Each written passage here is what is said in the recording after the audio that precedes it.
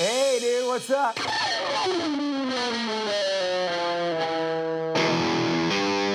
Ah. I can't even remember what I had for breakfast this morning. You know why? Because I didn't have breakfast today. I woke up at 2 in the afternoon. I'm a heavy metal guy.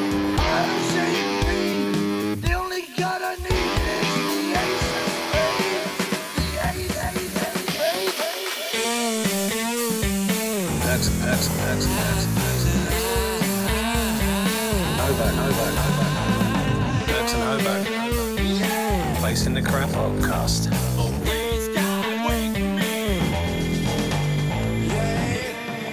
To listen to some of your ones, Matt. Listen to about 10 of your Life in the Stocks.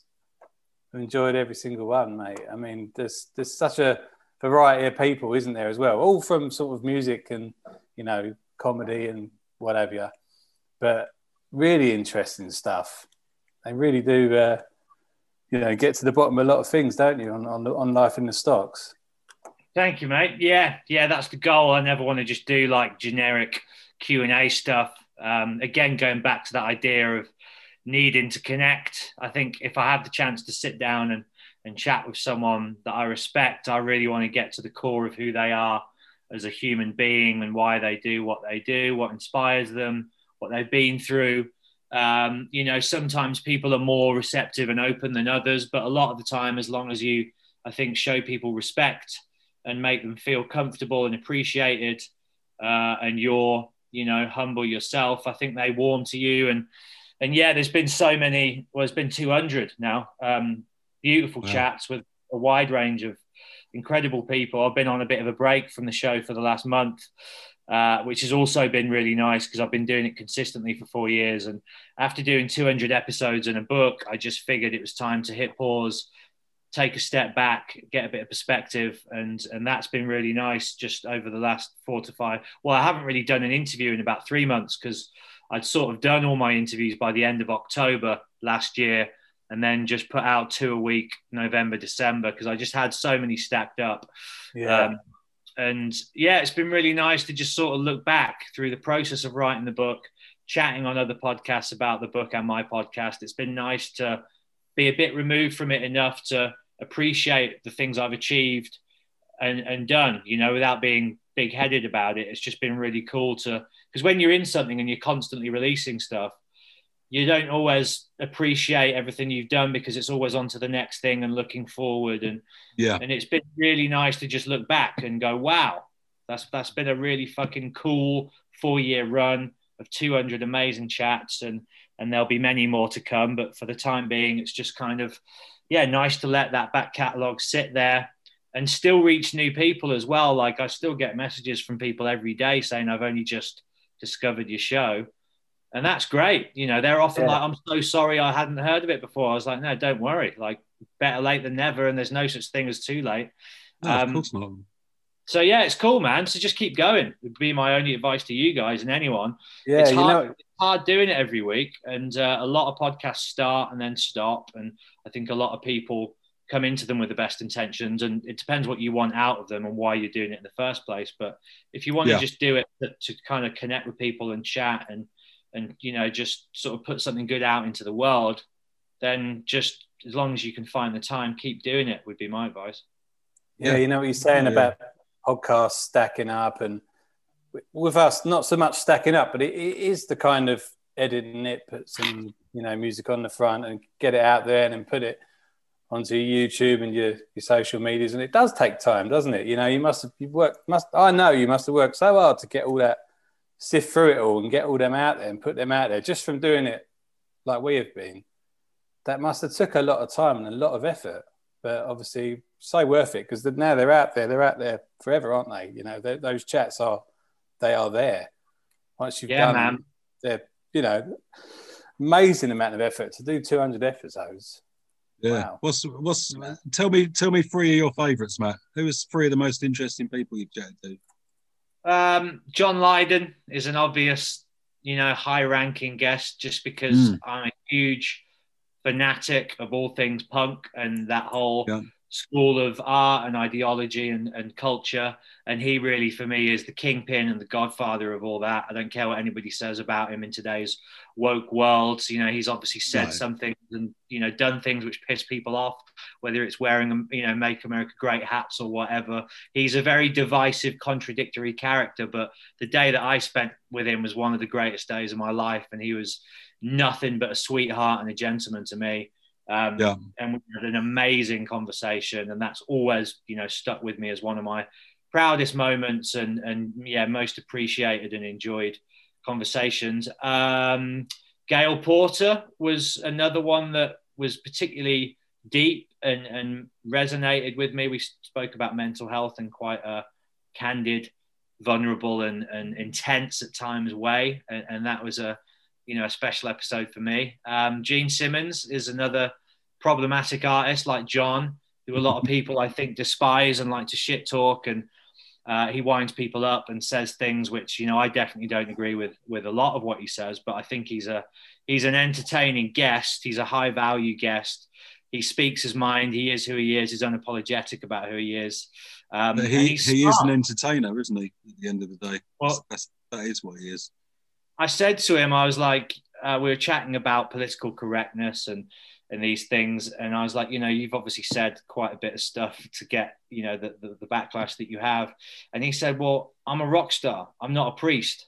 Exactly. Do you know what I mean? Yeah. I'm not here to set an example. I'm here to entertain and piss people off. That's what rock stars should do. And I believe that. And that's what a lot of my guests that I get on are of a certain age or older, because no disrespect to younger bands, I find new music exciting, but it's very rare that I find new artists today that engaging for me on a one-to-one personal level, like to talk to a young person who hasn't really got any life experience. For me, that doesn't hold the same appeal as chatting to someone like Gene Simmons or John Lydon that's got this whole life of legacy behind them. Yeah. You know, you talk to people like that till the cows come home. So they're my sort of favorite guests really, are the 40 and 50 and above camp. So they'd be three that come to mind, but honestly, I could go for hours. Like at least 100 of those 200 for me have been like game-changing, life-altering, all-time epic conversations. I was drawn straight to, when I looked down the list, I was like, right, what ones am I going to listen to first? And I'll admit it, I did go for Johnny Rotten and Gene Simmons. Nice. And then I went with Joe Elliott and Glenn Hughes and Tom Morello. Yeah, those guys. Yeah, I know. It went down and then the one where Jesse interviews you, that was cracking because you got a real insight on the pair of you, you know, kind of just chatting to each other without, you know, I'm this person. It was just, you know, a human chat, wasn't it? The pair of you when he interviewed you. So yeah, they're the ones I've got through so far. I've sent him so many messages. Who, Jesse Leach? Yeah, I'm such a fan. He loves Kill Switch, didn't you, Hobo? Well, yeah. I'll tell you boys a little bit of exclusive news. We haven't got the launch date locked in, but Jesse and myself are starting a podcast together. Really? Wow. Yeah. And it might even be live by the end of January. If not, it'll certainly be February. I can't really say too much about it yet because we've got to sign the contract and everything, but it's going to be with an official network. And it's going to be the pair of us. Occasionally there'll be guests, but for the large part, it'll just be me and Jesse, and we'll just be talking about mental health, spirituality, lifestyle, art, philosophy, hospitality, food, travel, culture, music, everything. And it's something we've been developing for a while, and I'm beyond thrilled to be doing it. So I'll probably be launching that show before I relaunch mine. That's kind of what I've been focusing on for the last month. That's going to be good. Man, that's going to be good, definitely. Just from listening to that episode we used to, you can totally tell that's going to work. That's a good idea. Yeah, I've definitely that one. He's a great dude. He's a really, really just insightful and inspiring human being. I think it was Brock Lindo from 36 Crazy Fists once described him to me as the Bob Marley of metal. And he's exactly that for me. He's such a spiritual, influential and cool, humble, down-to-earth, beautiful man. And man, I'm really, really excited about that. So watch this space. That's Yeah. so cool, mate. Yeah, And I'll tell you what, exciting. I'm literally sitting on the edge of my seat waiting for the Times of Grace album to come out. I literally can't wait for that. I think that's next month or the month after. I know it's nice, quite soon. That's going to be It's something. super soon, yeah.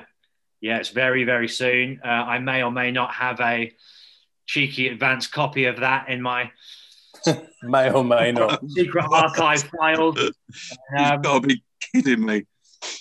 Yeah, it's a fucking, it's a masterpiece. It's an incredible record. No, that's good. It's going to blow people away for sure. It's going to be How well does it worth the wait. I know it's been a long time coming, but How does it is stand good. up to the first album? Because the first album is like incredible. Yeah, completely. Yeah, it's very different, and it's its own thing, and it's an incredible record. I don't want to say anything other than that. No, of course not. No. Not my place to, but yeah. Its first official review. Yeah, its man. first official review is it's a masterpiece. Matt Stocks. Yeah, don't go sharing that quote anywhere though. Don't use that as the bite-sized tagline. No. Yeah, you'll be like the podcast steals off. Yeah, no, I won't say fuck all. There's a few things I wanted to ask you. I wanted to ask you, because we don't know, but why was Team Rock cancelled? If you could, and there's a couple of just like questions like this where I just want you to tell the story because we honestly don't know, and that's one of them. I mean, I know so little about what happened with that whole company.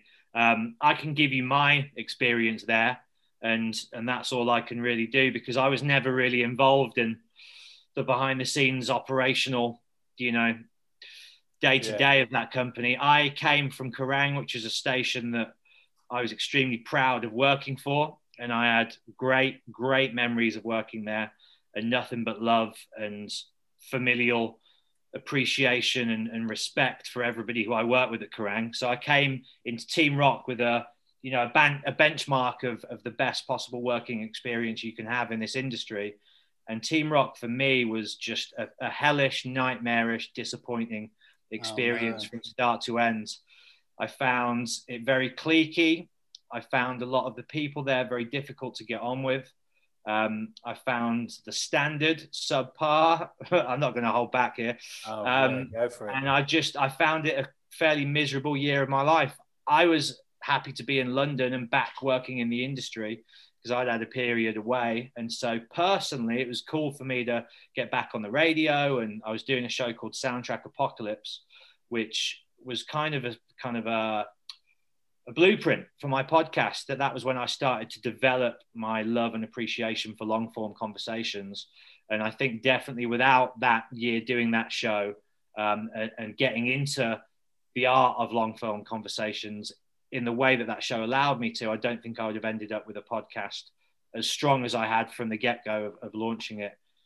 So it wasn't all bad, but certainly for me, it wasn't a positive experience. And I was basically just let go. I was going to Los Angeles for 2 weeks for my birthday and for like a kind of a personal holiday, but it was going to be like a businessy, networky trip as well. So I was flying to LA, and the day before I was set to go, the boss at Team Rock took me up to the roof for a cigarette. And he was like, so we thought we'd tell you this now because you're going away and there's only a month or so left of your contract. We're not going to renew it. And I was like, cool. So you've watched me for the last 3 weeks, bring bands down here to record full band sessions and interviews, to line up all these programs and scheduled kind of, shows whilst I'm away. And now you're telling me the day before I'm going on holiday that you're just letting me go. And I was like, fuck you. So shit show, isn't it? I went on the holiday and I never looked back, and I never really spoke to anybody else who worked at that station ever again. There's a few individuals, Kylie Olsen, I've got nothing but respect for. Alex Milas and Phil Wilding are two good friends of mine, Stephen Hill as well. I don't have anything negative necessarily to say about everybody else there, but they're just not people that I would ever, actively seek out communication with again. And that's all I can really say. I was just aware that they were just pissing away a lot of money. And it wasn't a surprise to me when the whole thing went under. I did continue to write for them, and the website team were great. Simon Young and Paul Brannigan and all these great writers that also came from Kerrang, and I think did the best job that they could with what they had. And obviously those guys remain dear friends of mine to this day as well. But yeah, in terms of what went down, I think it was just this amazing thing that could have been great. And it was given to the wrong people, and they squandered the money and the opportunity.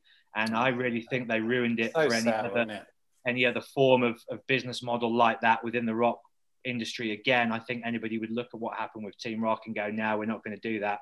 So it's a real shame. But as far as what actually went down, I think it was just, I think it was given to the wrong people, and it was run into the ground. So that's the story. Yeah, it's a shame because that's my story. Yeah, I could be completely off base, but yeah. Because the more sort of rock stations in the UK would be, the better, wouldn't it? I mean, there's such a limited amount. When you go over to the States and you put the radio on your hire car, it's just constant rock, and there's all K-rock and all that, and it's just you can't move for rock. But over here, it's just it's like we're a kind of little club that has to fight for our music, don't we? Well, that would have been good to keep.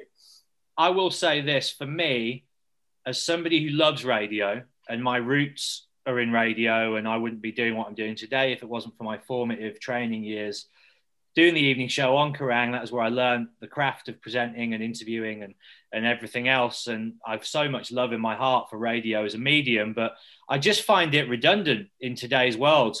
You can listen to any music you want at any time because you can curate your own playlist on Spotify. You can listen to any podcast and any interview and any conversation whenever you want on the move. I find the whole idea of listening to playlisted, formatted radio stations, which is what all commercial radio is, the same 100 or so songs, just in a different order all week long, with nauseating, personalityless drones introducing the songs. Every presenter to me who works in commercial radio today, bar a few select amazing broadcasters that I've had the privilege of working with, most of them are complete morons and dullards. And do you guys ever listen to the radio? Do you ever get in your car and switch on Planet Rock? That's what I'm talking about. When you're in your car and you just can't bother to think about what you're going to play, and you just put your DAB on. You just want something good to come on. But nothing good ever comes on, does it? No, that's what I was getting at. That's what I was saying. You just want Team Rock there in case you just want to put the DAB on in the car. But it ain't there. Yeah. You put Planet Rock on, and it's just this is like 70s rock again. Yeah, do you know what? It's always 70s rock on that station, isn't it? Let's face it. I think whatever the genre, though, whether you tune into Heart or Kiss or whatever it is. I would never tune into that. No, but whatever it is. Yeah, I know what you're saying. My point is this: radio across the board, regardless of genre, is boring and pointless in today's world because all those stations, it is just the same 100 songs recycled over and over and over and over again with adverts and the same generic links. Here's what's coming up, guys. Now we're going to give away £250. And it's just corporate, mundane bullshit. And I just think with the choice that is on offer for consumers, if you want to call us that, now it's so limitless with podcasts and Spotify and everything else. Radio for me just has no place in today's world. Yeah. You're better off if there's an artist you love, you're better off going on to Spotify and just clicking on Kill Switch Engage Radio, and you're going to hear so many artists that you've never heard before. Exactly. It's so clever. It's something else, really, isn't it? When I'm in my house, I'll just say, Alexa, play metal. Yeah, and it just, there you go. Bang, there it goes, and it just comes up with a load of good songs, to be fair. Yeah, I mean, I love radio, but I just think it's dead. Yeah, probably is. I mean, I think cars are going to keep it going, the radio, aren't they? Just people in their cars. But then, what's going to happen with cars soon? Elon Musk wants to get electric cars that you put on your drive, and then they get rented out to ship people around. So your car's virtually a taxi, and they're all electric. And are they going to put the radio on, or are they just going to go, my car, play a playlist? Yeah. They probably will, I think everybody's curating their own lives these days, aren't they? And it's the same with TV. I always find there's a real joy to be had. Tonight I watched Smokey and the Bandit 1, and Smokey and the Bandit 2 is now on. It's the double bill tonight. And I still like that about TV, is you can channel surf and you can go, oh fuck, here's Blue Velvet. I haven't seen Blue Velvet in years, and you'll watch it. But most people, I think now, the same with Spotify over radio, most people just go to Amazon or Netflix over the television because they can choose what film they want to watch then and there. And I do just think these old forms of entertainment and communication are dying out because the choice and the freedom to do as you absolutely want when you want is so attractive. It just seems crazy to me that you would choose, because if it's a station like Six Music, it's different, because then I think you have more of a curated playlist by the presenter who's got knowledge and passion, and they're going to take you on this musical journey. And I think there's a few stations like that offer that true music kind of, this is a music-led station ran by music lovers for music lovers. But most corporate radio stations, the music isn't programmed by the presenters. Even if you think it is and the presenters are making out like it is. I hate to burst the bubble, but it's just one person. Yeah, I mean, it can't be when Dave Berry's on. He's got 6 different stations, and it's Dave Berry, and then there's 6 different stations playing. Well, you can hear Dave Berry, and then you can be on the indie one or the rock one or the the dance one, can't you? Yeah, and I just think in today's world, when people are a lot more, I guess, empowered or informed, I just don't know why anybody who can choose what they listen to and they know what they like would ever go to a radio station for music. Just seems crazy to me. It's like going into a restaurant and just, without asking what the menu is, just going, yeah, I'll just have a cheeseburger because I like them. Do you know what I mean? They're like, do you not want to see the day? And you're like, nah, just give me the shit that you're giving everyone else. That's what it's like for me. Does that make sense? Totally. Yeah. I've never been a massive... Let's stop bagging on radio. It's given me a career, so... no. Well, good to know. I was going to ask you why you think Scuzz, disbanded, and what happened with that. I think the same reason. I mean, I love Scuzz. I had an incredibly positive experience with Scuzz. It came into my life when I'd been let go by Team Rock, so it came in at a really good time. And that's happened a few times throughout my life when I've been literally at the drop of a hat, let go through no fault of my own, just changes in the industry, whatever. Because obviously when I was let go from Team Rock, I wasn't told why, just your contract's up. And then within a few months, the whole station was gone. I was like, oh, I was the first one. I was the last one in, so first one out is the timeless adage.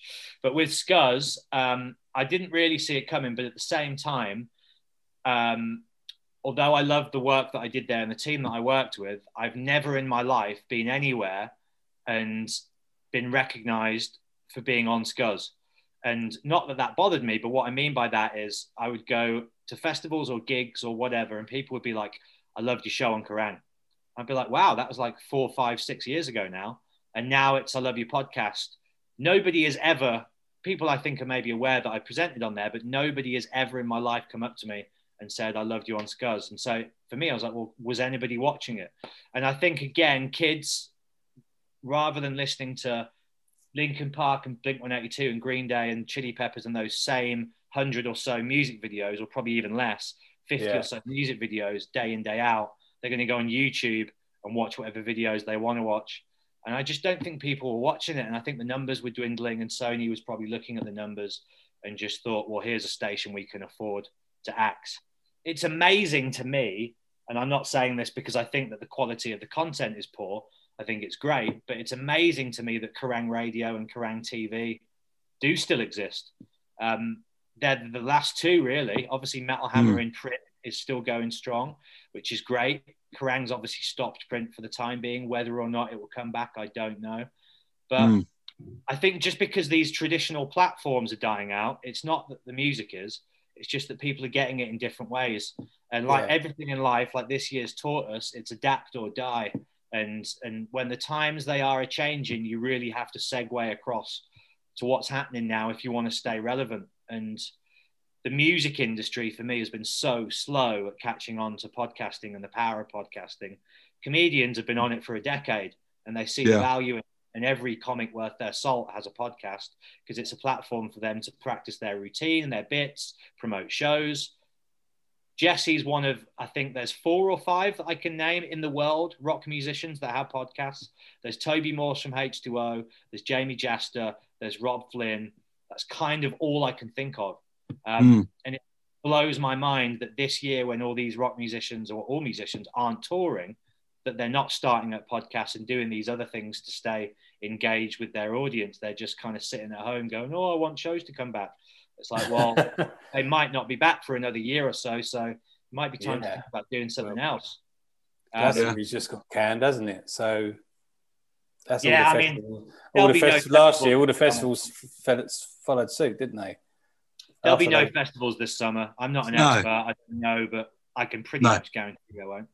No, they're all, you still see the adverts for them on. You're thinking you're still advertising it. It's like Glastonbury's gone. You're all going to have exactly the same problems. You're not going to do it. It's not going to happen, is it? 6 minutes. Oh, you're right there. Yeah. Thank you for having me on, though, boys. No, it's great to talk to you. Did you listen to like Noisy Mothers and Headbangers Ball? Did you used to watch that when you was younger? I never had cable or Sky or any of that, so I didn't even have the internet until I was 18. I was just never interested in it. I was always interested in being out and about and causing trouble, in the park. I never had Hotmail. I never had MSN. I never played really computer games as a kid. I never watched MTV or any of that because I didn't have music television. I don't know. I was out in the park chasing women and going to gigs and getting pissed. And I didn't use the internet until my final year of college, researching for essays. And then when I got to uni, they had internet in the bedroom. So I was like, oh, maybe I'll get on this internet thing. And that was in 2005. So I wouldn't say it was a sheltered life because it was the opposite of that, but I just wasn't interested in technology or social media or any of that shit. It was only through my work and the necessity to self-promote that I've become ingrained in it. And now I love social media because for me, I see it for the positive things that it can be. And I kind of get in and try and project positive stuff and engage with people. And I'm really lucky in that I'm just, I think, below any sort of radar. So the only people who follow me seem to be like-minded people who like what I do and are on the same page with most things. So I don't really get any trolls or hate mail or bullshit, which I see a lot of way more famous people getting. I don't understand why you'd follow someone that you don't like or disagree with to just get into arguments with them. It's like life's too short, move on. Yeah. Why? What is the point in that? It's just toxic and negative and pointless for me. But I've sort of since gone back on YouTube and watched some of those shows, and I find them to be of their time and so kitsch and cool and retro. There's nothing really like that around anymore. And there's a kind of an irreverence to them and an attitude. Within that time, I guess it fit because alternative culture was such a booming thing then. And there was this sense of fuck authority, fuck the establishment. Yeah. This is unique and different and it's fresh.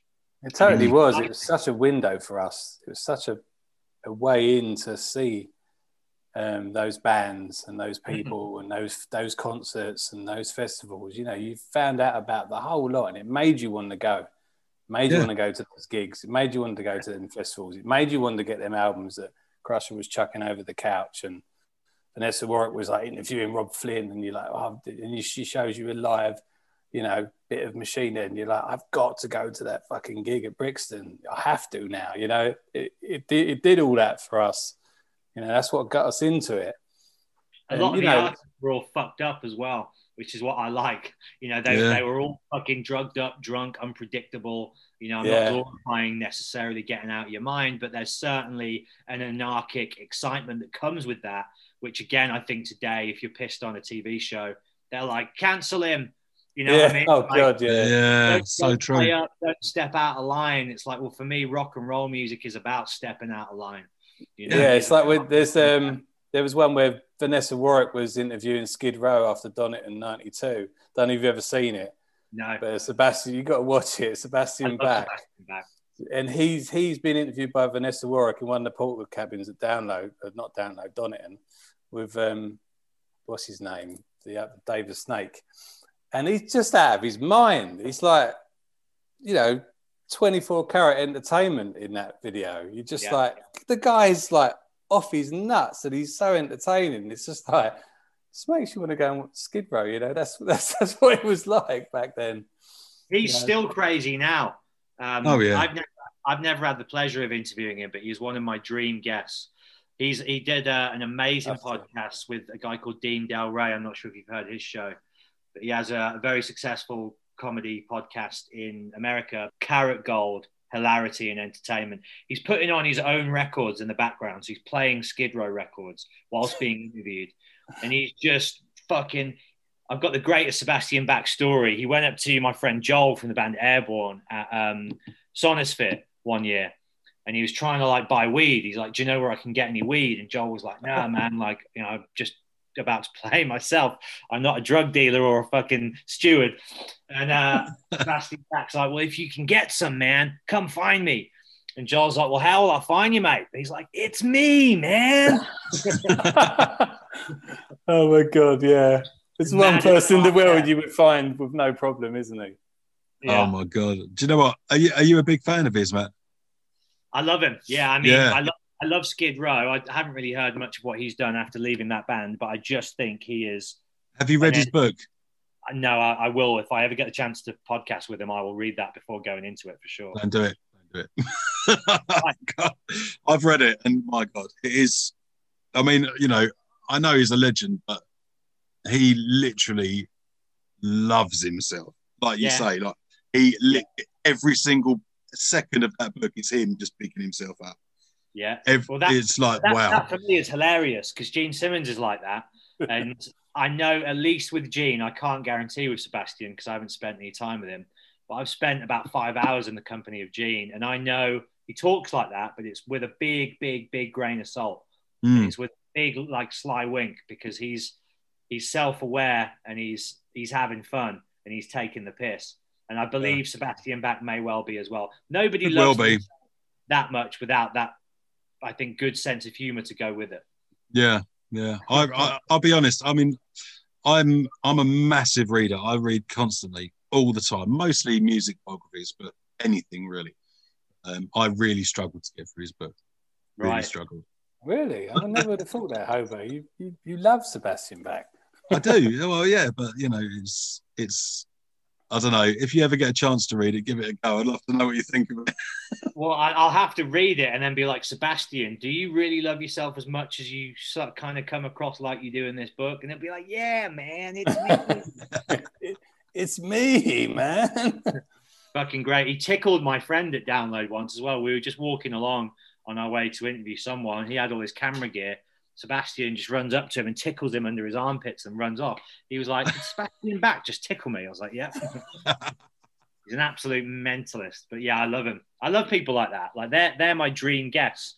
You know, just larger than life, absolute characters. You know, whatever they talk about, there's going to be entertainment value there, and you can just have fun. Yeah, totally. So we haven't even asked you our main question yet. So what was the first gig you went to? Oh, God. The first gig I went to was Wolverhampton Civic Hall. I think it was the year 2000, maybe 99.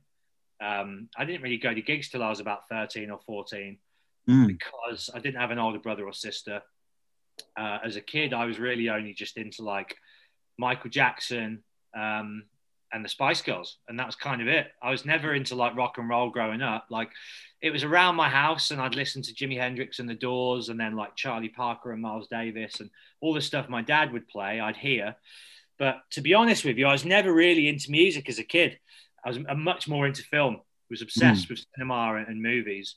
You know, Home Alone, Ace Ventura, musicals, westerns, just loved movies. Couldn't really care either way about music. And then I went to secondary school and my parents divorced and I discovered alcohol and cigarettes and women, and you're obviously a teenager and your hormones are exploding.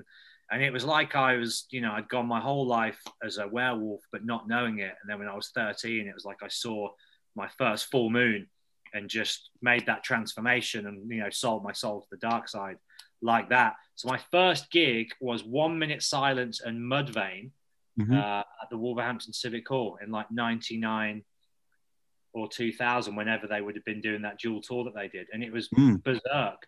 My friend scored acid off an old guy at the gig and he took it in school the next day. And then I was performing, it was a Christmas concert. I was performing Bored by Deftones, Limp Bizkit, their cover of Faith, And Killing in the Name by Rage Against the Machine, that was the trilogy of songs that I did. It's like 13 years old. And my head of year was like, are there going to be any swear words in these songs, Matthew? We just need to know. And I was like, no swear words. Then I'm obviously there like, fuck you, I won't do what you tell me, over and over and over again, about 16 times. And it's exactly 16 times. Is it? Yeah. Yeah. Good memory. And my friend Josh, I'll just say his first name, he took the acid, but he was quite tall for his age. So I look out into the crowd as I'm singing Fuck You, I Won't Do What You Tell Me. And all I can see is him, because he's about a head height above everybody else in the gymnasium. And he's just there like looking like a fiend because he's tripping balls on acid. And I'm just thinking in my head, like, I've only just gone to my first gig last night and already friends are dropping acid in school and I'm singing Fuck You, I Won't Do You Tell Me to my entire year group teachers and all. And after that, there wasn't any looking back. I was like, rock and roll is the most exhilarating, freeing, incredible thing. See you later. And I always worked hard in school. I was never somebody that got bad grades. I always got really good grades and worked hard. But as soon as that bell rang, I was, you know, on the playground, chain smoking, sneaking vodka shots. Like I was having all the fun I could have, break time, lunchtime, after school and weekends. And then in lessons, I'd straighten out and get my head in the game. But yeah, that first gig was a total game changer, man. It was like, wow, this is what life's really about. This is what I've been missing out on this whole time. It's fucking great. First gig, cool. Amazing. That's a brutal actual first gig combo, isn't it? It was violent. It was violent and dangerous and terrifying and exciting all at once. Mosh pits, the lot. Yeah, and everybody was adult size. You know, everybody was big. My friend, another friend, Andy, lost his shoe in the mosh pit and had to get from Birmingham back to Solihull in one shoe. It's just, and we had school the next day. That was what was so great about back then is you'd go to a gig on a weeknight and then you'd have school the next day. Yeah. And you sat there in like maths class, like, why the fuck am I learning about maths when I've just seen the fucking world exposed to me with this incredible form of art that's happening right now and here? What the fuck's, geometry and algebra going to do for me? Yeah, it was a really exciting time. Like, I think when you discover whatever it is you're going to be in love with for the rest of your life, whether it's a sport or a pursuit or an art, whatever it is, it's in those teenage years. Yeah. The fires are forged. And I think you really do. Obviously, we all hopefully grow and evolve and mature throughout our life. But I discovered who I wanted to be in that, not exact moment, but within that time frame when I was 13 years old. And I know a lot of people listen to rock when they're kids and then they kind of get the tie on and straighten out and don't necessarily listen to it so much once they become an adult. But for me, I knew then and there, this is going to be me for the rest of my life. And I don't see it ever changing. Like, I'm a fucking lifelong rock and roller. Just I don't have a guitar. I'm exactly the same, mate. I went to school and like you, I listened to Michael Jackson and all that kind of stuff, and that's what I was into. And then one day I heard, I can't even remember. I think it was someone gave me a tape of Appetite for Destruction. That was it. That was absolutely it. And then, like, however long later, someone gave me a tape of Nirvana's Nevermind, and I was like, wow, in my mind. I saw Paradise City on Top of the Pops, the video, and I was just like, oh my God, what have I been listening to? Do you know what I mean? This is where it's at. Yeah. I mean, that was the last great time for it, I think. I mean, I caught the tail end in the 90s, but I remember when nu metal and pop punk started to become the dominant genres, and that's when I began to just go back.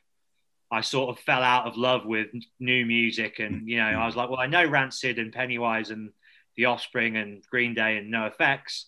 Where did that come from? So I went back and found out about Black Flag and the Germs and Minor Threat and the Clash and the Pistols and Buzzcocks, and kind of went back. And I've really spent the rest of my life doing that. Really, I always keep up to date with new music, but not to sound like the old guy that's out to pasture, but I just find that music probably up until the year 2000, for me personally, remains so much more exciting and timeless and realized and rich and incredible than a lot of stuff that's come in the last 20 years, for me personally.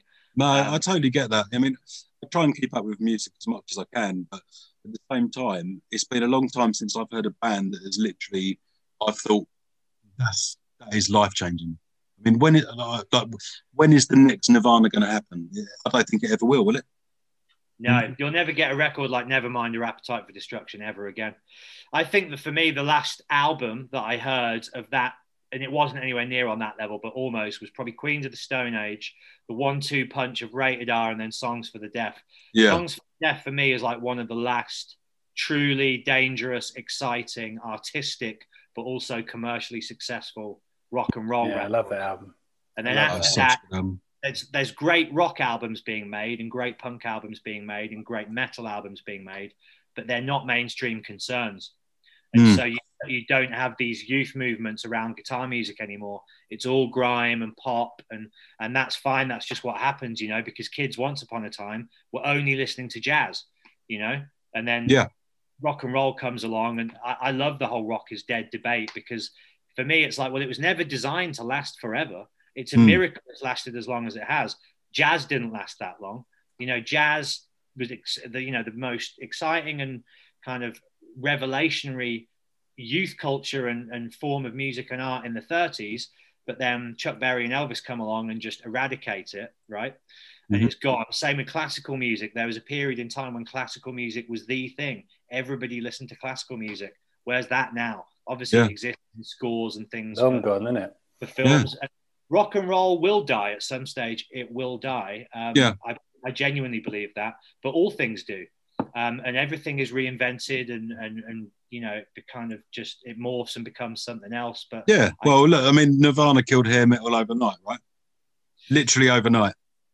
Yeah, I mean, I think it's more complicated than that, because I think that the roots of Nirvana can be traced back to, you know, obviously the 70s punk scene, and it was always bubbling away, and you had the Pixies and Sonic Youth and all of these amazing bands, the Replacements, and it was all happening, but then it was just like the right place, right time, I guess, for them. And well, that's all it was. Yeah, there's a lot of, don't get me wrong, there's a lot of bands out there who I would say are far more talented than Nirvana were, right? So, I mean, when you mentioned the Replacements, I mean, I'd say Afghan Wigs are farly superior to Nirvana. But I love the Replacements so much.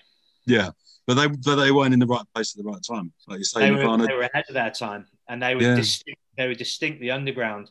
And what Nirvana did do, I think, more so than killing hair metal, what I think it did do is it opened the floodgates for punk rock to then become the mainstream concern. You wouldn't have had Green Day and The Offspring become these multi-platinum selling bands were it not for Nirvana kicking open the gates for alternative music. And then, you know, obviously they came in when Kurt died, it was like they needed the next thing to fill that void, and that became punk rock, and then that became commercialized. But it is interesting for me. I think all youth movements now, because there's not those one platforms that you go to find them, it is also spread out everywhere. And tribes don't really exist anymore. You know, had the skinheads, the goths, the ravers. We grew up in the great ages of subcultures. And now kids just like everything because of the nature of streaming.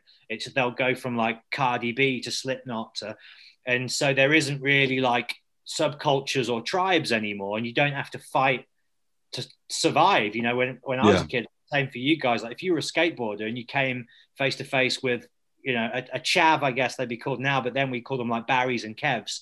If you met a Barry or a Kev in the street, and Townie, yeah, if you're there with your hoodie and your skateboard, and they're like, right, I'm a drum and bass fan, I got my gold rings, let's fucking fight. And you really like took your life into your own hands to some extent with the choices of clothes that you wore and how you presented yourself. Whereas now you can kind of dress like whatever the fuck you want, and you're not going to get beaten up generally. No, no one can tell what you're into because, like you say, you could just be streaming anything on your phone. Yeah. No one knows what you're listening to. Yeah, today. No. But like, you know, in the old days, like if you saw someone like covered in tattoos, you think, oh, they listen to metal. But like now, like everybody on Towie covered in tattoos, it's like, you know, and they don't listen to metal. No, yeah, it's a whole different thing. Yeah, everybody now has like got blue hair and is covered in tattoos, and they probably listen to Britney Spears, and that's fine. You know, I think it is what it is, isn't it? I don't really identify with the term alternative anymore, just because I feel like it's become something that I've moved on from. I don't define myself as alternative to anything. I guess maybe the mainstream, but then now alternative is mainstream, isn't it? in the way that it's been commodified by high street stores and everything, really. I don't think the alternative scene is alternative anymore. But, you know, that's, again, it's like the is rock dead thing. It's like everything just has to run its course in the way that it's going to do. And people who like look at Reading Festival and go, oh, Reading's shit nowadays, it's sold out. Reading hasn't changed. Reading has always been a festival for kids. I went to Leeds when I was 16. It was my first festival. And it was always catered towards the youth market. It was just that when we were growing up, guitar music was the dominant form of youth music. Now it's, I don't know, Youngblood or 21 Pilots, and publications like Kerrang might say that these are rock acts, but they're not. They are pop acts, and that's fine. But Reading is just catering for that audience, the youth audience. And so anybody who's like 30 and above complaining about the Reading lineup, I'm like, I'm sorry, dude, but it's time to admit to yourself, you're old, and you should probably be going to like Ramblin' Man Fair Festival or Boomtown or Rebellion, you know, or Download or maybe Slam Dunk, but Reading just isn't for you anymore. That's fine, accept it, move on. Because the kids are going to like what they're going to like, and I would never begrudge anybody, you know, their taste. You've got major pop acts at Glastonbury, haven't you? The lineup was going to be Taylor Swift, and you don't get more major pop act than that, do you? And I adore Taylor Swift. I think she's cool. I think I really love what she stands for. I watched a documentary on her, and I got a whole new level of respect for her. I like her music, but anyway, to anything. And Glastonbury really did used to be the festival for, like, you know, you're a fan of the Happy Mondays or Oasis or the Verve or Specials. And that's not that now either. And again, that's fine. I think for me, you've just, you know what you like. So go to the place where that's being catered for and just enjoy it, and stop moaning that what you like isn't being catered for in places where it used to be, because time moves on. Yeah, of course it does. Find the lineup that you like and go there. Yeah, that's what or create your own. I've got the ultimate respect for anybody who has a certain interest in alternative or underground music of any kind, and they're like, this specific niche isn't being covered. Let's fucking get out there and create a festival. And there's so many like mid to lower level festivals now that cater to those needs, like 2000 Trees and Arctangent and Bloodstock. Like, if you're into rock, metal, punk, alternative music, that's where you want to be going. Yeah. Like Bloodstock, Arctangent, that's the festival where you're going to find the bands that are really heavy and underground and alternative. There's some heavy bands there. Downloading it really so much anymore, because they need to sell tickets because it's a huge festival. But yeah, man, I mean, why are we talking about festivals? They ain't coming back this year. There's something there, isn't there? There's something in your book, actually. We haven't got onto your book. We totally want to. Life in the Stocks, the book. I've been reading. I've got halfway through it. Thing. That little baby there. I got it on the iTunes. You know, where you read it on the iTunes. What's it called? Like a Kindle equivalent. iBooks. iBooks. I didn't know it was on there. Is it on there? Yeah, got it. Brilliant. Oh, where is it? I didn't even know. It's there. I've been reading it on that. Just on your phone. Amazing. Yeah, just been reading it on my phone. What a world we're living in. Because I had to read it the best I could before we spoke to you. But we've gone through the bit where you drink a load of hooches and tell your mum it was lemonade. Yeah. At the caravan park. Yeah.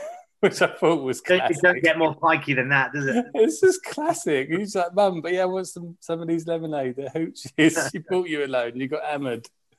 That's brilliant.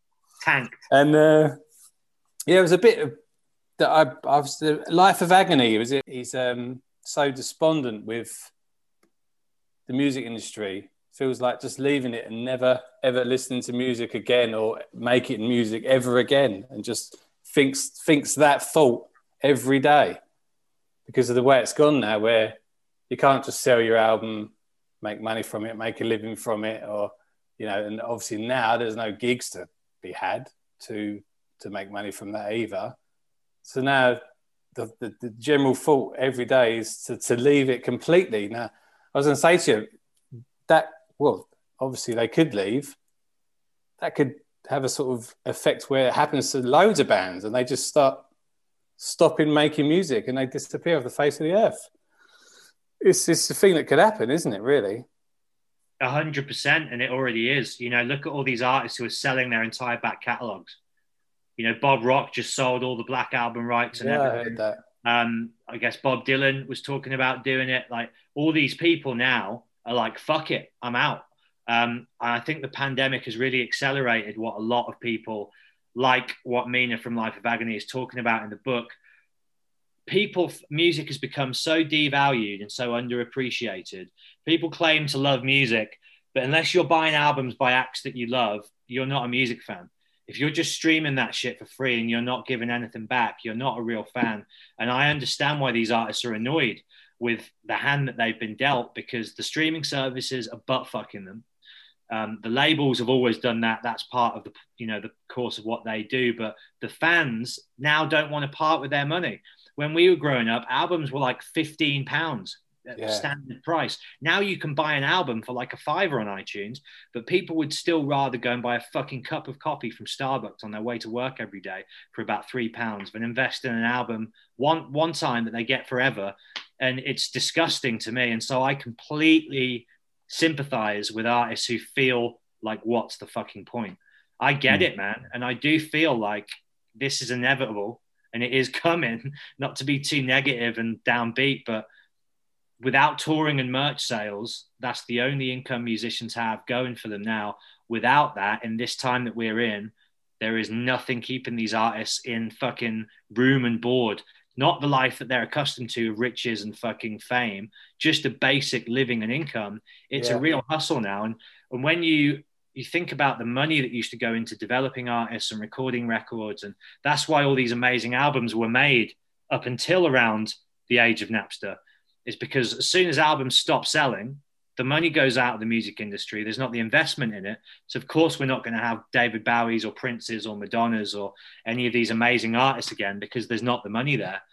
It's kind of like, be careful what you wish for. You wanted free music, you got it, but in the process of that, you've lost the great people that made it what it is. Yeah. And so many people, I think, are feeling completely disheartened and just like crushed by the cards that the music industry and the music buying and consuming public have dealt them, that it's going to be a very interesting 5 to 10 years from here on in. And COVID has really, I think, just accelerated what was already happening. And it's across the board, man, with print magazines and everything. Like, I see it from the journalistic side of the industry. When I first started out on Kerrang, you'd get to go on press trips abroad into all these exciting places because the labels would pay for it because there's all this money there. I didn't even get sent CDs anymore. Like, I get sent digital downloads of albums, but I don't get sent physical anything anymore, let alone taken. And I'm not saying, whoa, hard done by am I just mean that is really a perfect example of how little to no money there is in the music industry. Like the arse has fallen out of it, sort of thing. Big time. But the hopeful flip side to that is, if you're a true creative, you don't do it for the money anyway. And if you come from that punk rock DIY background, which I do, you're going to go out there and you're going to create and you're going to put on shows and make music and make art and connect with your audience and have an output and a voice. You're going to do all those things anyway because it's in you and you need to. And I really just think that this time that we're in now will separate the true artists from the people that are in it for the money and the, you know, the business. I mean, also, you know, at the end of the day, like these days, it's like, you know, in the old days, you needed an advance from the record label to be able to record your album, and you know, you spend thousands and thousands on making your album. But these days, you don't need to do that anymore. You can make an album yourself very easily, you know, if you're that way inclined. And not just make it, but promote it, release it. You can do everything yourself. And sometimes I think you need to learn that shit to be actively engaged in it. And look at like a label like Discord with Ian MacKaye and the Washington DC scene, like one of the most iconic labels in rock history with some of the most iconic albums. They never commodified their art. They kept it independent. They had complete creative control. They kept it organic, and it continues to be a successful label to this day. So I think the arse has definitely fallen out of the industry as a whole, as you put it. But, you know, that's not necessarily a bad thing. There's good and bads to every situation, I think. And again, we just, like we were saying about the whole COVID times and technology, you just got to roll the punches. It's adapt or die. Yeah. And so than now. it's a lot easier to get your music out there now than it's ever been. So, yeah. There's a few guys from Southend that I know that all used to be in like Southend hardcore bands, and they've just got together and started re-releasing all their old demos and albums onto vinyl and doing, they've got some guys doing some lovely artwork and re-releasing these really good looking vinyls of those old bands. So, the stuff's going away, stuff's coming back up. It's not a bad thing. I do think vinyl and books are seeing a huge upsurge as well, because in this age of digital, throwaway, disposable content, people want tangible, physical, pieces of art and things, books, records, these things that you can hold and smell and touch and be taken into this world. You've been reading the book on the phone, but like for me, there's nothing better than picking up a book and getting lost in it. In the same way, when you buy a vinyl and you fucking, here we go, let's get some Mellow Miles, and you open up the record and you're like fucking in there, you're reading the lyrics and the liner notes, and that's a beautiful thing. And the vinyl, I think, has sold more this year than any year since like 1986 or something. Oh, it's massive. It's come back in a huge amazing. way. It's certainly not all doom and gloom. It's just changing big time. Yeah, I bought a few vinyls. I got that 18 Visions ones, didn't I? And I got that, the Beastie Boys Best Of one. I had to get that. Music. I got that on vinyl. But yeah, so we'll finish up with, if you don't mind, just asking you what your best gig of all time has ever been that you've been to, Matt. Wow. A hard question. That's a tough one. I know you did say about AC/DC at Donington on your podcast. Yeah, I mean, that probably remains it. And I think drugs are a hell of an enhancement for concerts. and I was on MDMA at that show, and I wasn't too fucked up that I was out of it and didn't remember it. I was just fucked up enough to have the whole experience heightened. And it was the busiest I've ever seen Download. It was 2010. Yeah, we were there. They brought their own stage, as you know, if you were there. Yeah. And they're my favourite band of all time. They really are. It was the first time I'd seen them. And they just came crashing out at the start, Rock and Roll Train. And my friend was like, do you want some of this? And I was like, fucking yeah. And within 15 minutes, I was on cloud 59. And it was just an incredible show, powerful in every way. And there's so few bands like that left now that unite, 80,000 people. And I've been to so many downloads and seen so many headliners. And when you have a field that's half full, it's such a wet fart of an end to the day. You're like, oh. And there's a select few that when they play, it's an event, and it's bigger than just a concert. It's an event. It's a happening. It's a moment in time. And that for me is like a 90-minute experience that I'll cherish and adore for forever. And I've seen them a few times since, but nothing touches that first time. You couldn't move. Like all. It was amazing. It was amazing, yeah. Back where all the burger vans are, it was still like that there, like it is in the front few rows. It was like that for GNR, wasn't it? When GNR come back a couple of years ago. I didn't see that show, man. Oh, it was like that. It was like that, full. Just full. No, it was crazy. Full. Everyone from that festival was watching them. I don't know why. I think I was doing a breakfast show at that time, and I had to get back to be on air the next morning. Gutted. Because I loved Guns N' Roses, and I still haven't seen the Duff / Axl incarnation since they've come back. And yeah, I can imagine it's exactly the same thing. It's a moment in time, never to be repeated. And they're the kind of times when you realise that music is so much bigger than a genre or a T-shirt or anything like that. It's this collective, spiritual, I believe that, experience that unites us as people, breaks down all boundaries and inhibitions, and you're just lost in the beauty of fucking chords and lyrics and truth. It's epic. So yeah, Download 2010 AC/DC would be number one. Thank you for jogging that. Right. Yeah, no, that's a great answer. I would have been thinking for ages otherwise. What was it? I knew you definitely said it when I was listening to your thing. Yeah. No, I'll make you right there. That was probably in my top 10 of gigs. The Download. Yeah, it was fantastic. Well. It was fantastic. Amazing. So It was a bit gutting you didn't get a full lineup before them because they did that weird stage thing. You lost half the bill, didn't you? And it was like, what's going on there? Yeah. It didn't fucking matter when they come on, did it?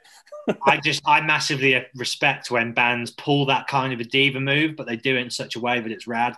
I heard that they weren't allowed to be sold on any T-shirts. So if you bought a Download T-shirt that year, it wouldn't have said AC/DC on it because their clause was, we're not playing Download. AC/DC are playing a show that happens to be at Download.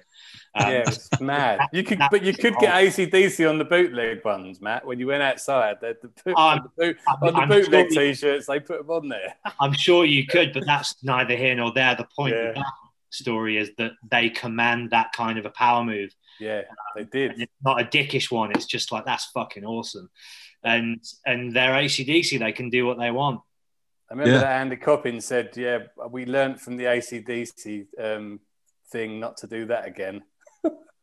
He's looking at it from a business point of view, I'm sure, and as you say, you lose out on half the bill. But look how busy it was. It ain't been that busy ever since then, apart from the Guns N' Roses, which I didn't see. I haven't seen that field anything like as busy as that since that day. So maybe they should look at doing that again. Yeah. Well, Matt, it's been a great chat. Thanks so much for talking to Facing the Crowd, me and Hobo. And it was a pleasure. Good luck with the book. The book is obviously brilliant. I love the way it jumps, from person to person. So it doesn't ever become stale. It just goes, an account of someone. And all the accounts seem to tally up in a way that it moves on. And then you've got your bit segments in the middle and your playlist and that. It's top drawer, mate. So good luck with it, yeah? Thank you, man. Lee, when you finish with it, can I borrow your phone? I'm only joking. Right. I'm going to buy it. Yeah, man. Hobo loves reading. He'll buy the paperback. It was a labour of love, and I'm really pleased with how it's come out. And I'm glad that it comes across that although these are disparate stories that didn't, to begin with, have a uniting thread throughout them, that the way that I've ordered them and put them together, I wanted it to have a narrative arc and a link, and it's cool that it reads in that way. So cheers. Yeah, it does. It really does. Yeah. Top drawer, mate. Fantastic. Right, chin chin. We're coming back in here. Dry January for me. Nothing but water over here. Fair play, mate. Fair play. Not when you're homeschooling, mate. You want the wine at 11 in the morning. I fucking don't blame you, mate. I imagine you need it and you deserve it. Bless you, man. All right. Fantastic. Hey, all the best with the podcast, and I'll see you at a concert in the future, I hope. You will do. Yeah. That'd be good. Cheers, buddy. Take care. I can't even remember what I had for breakfast this morning. You know why? Because I didn't have breakfast today. I woke up at 2 in the afternoon. I'm Harry Mogo.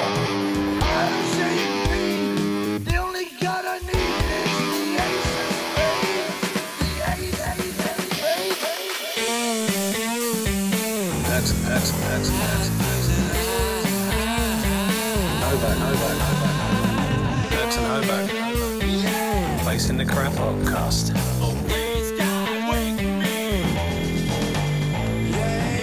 Balls out, dude. Put it on and turn it up as loud as it'll go. And you annoy your neighbors and shit. And it's just balls out. Can I say on here? Yeah, I can.